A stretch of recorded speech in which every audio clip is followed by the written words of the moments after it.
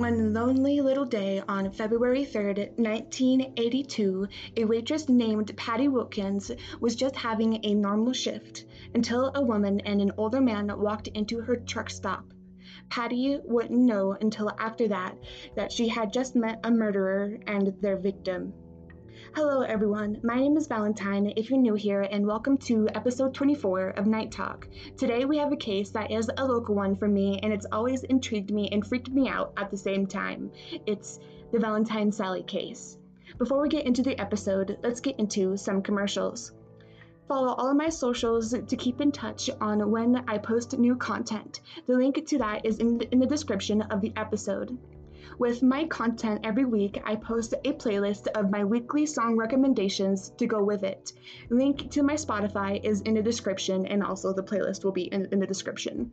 I have a blog called Corpse Doll Blogs where I post weekly lifestyle posts or sometimes even poetry. I post there every Friday. I also have another podcast called Boy Talk where I talk all about the life of being a trans man. I post there every Sunday.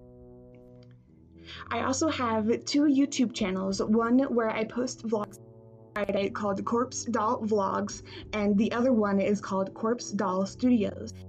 Is where I post all my short films that I create since I'm an aspiring director, if you may or may not know.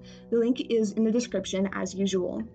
Okay, let's get into the episode. Firstly, we will be talking all about Carolyn's childhood. Then we will be talking about when her body was first discovered and when they took the autopsy on her. Lastly, in this episode, we will be talking about how she got misidentified as someone else for years. Then in part 2, we will be talking about the actual investigation, her re-identification, and I will be trying to find her gravestone myself, and then there will be a closing speech sort of thing on my thoughts at the end. Okay, let's start with Carolyn's childhood. She was born Carolyn Celeste Eaton on October 1st, 1964, in Missouri, to parents Donald H. Eaton and Isla M. Eaton. Unfortunately, there is not much known about her childhood from what I could find other than that. When her body was first discovered. On February 14th, 1982, a decomposing body of a young woman was found by an Arizona state trooper looking for a tire that came off a passing truck. She was lying face down under a cedar tree along the Interstate 40 in Williams, AZ. This was also close to Monte Carlo truck stop.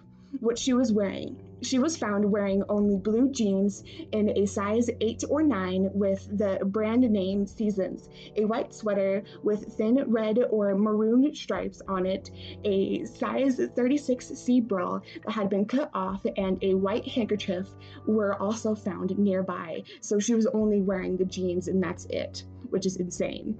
The jeans had torn belt loops, which suggested that she had been dragged 25 feet to her discovery spot.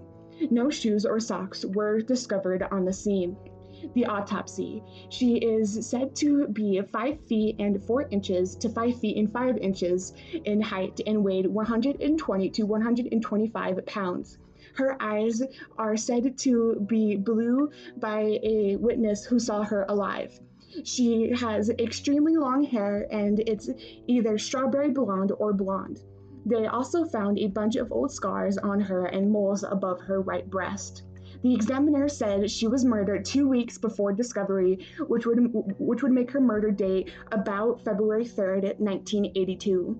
She was so decomposed and eaten by animals that her cause of death couldn't be determined.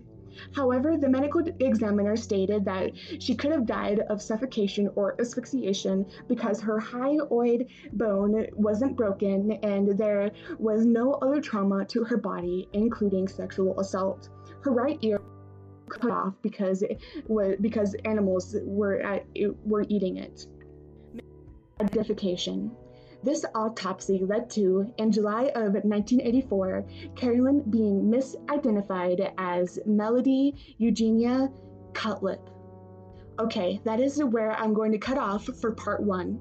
I hope you all enjoyed starting to learn a bit about Valentine Sally. I'll talk to you all in part 2, which will be out later tonight or early tomorrow by the absolute latest.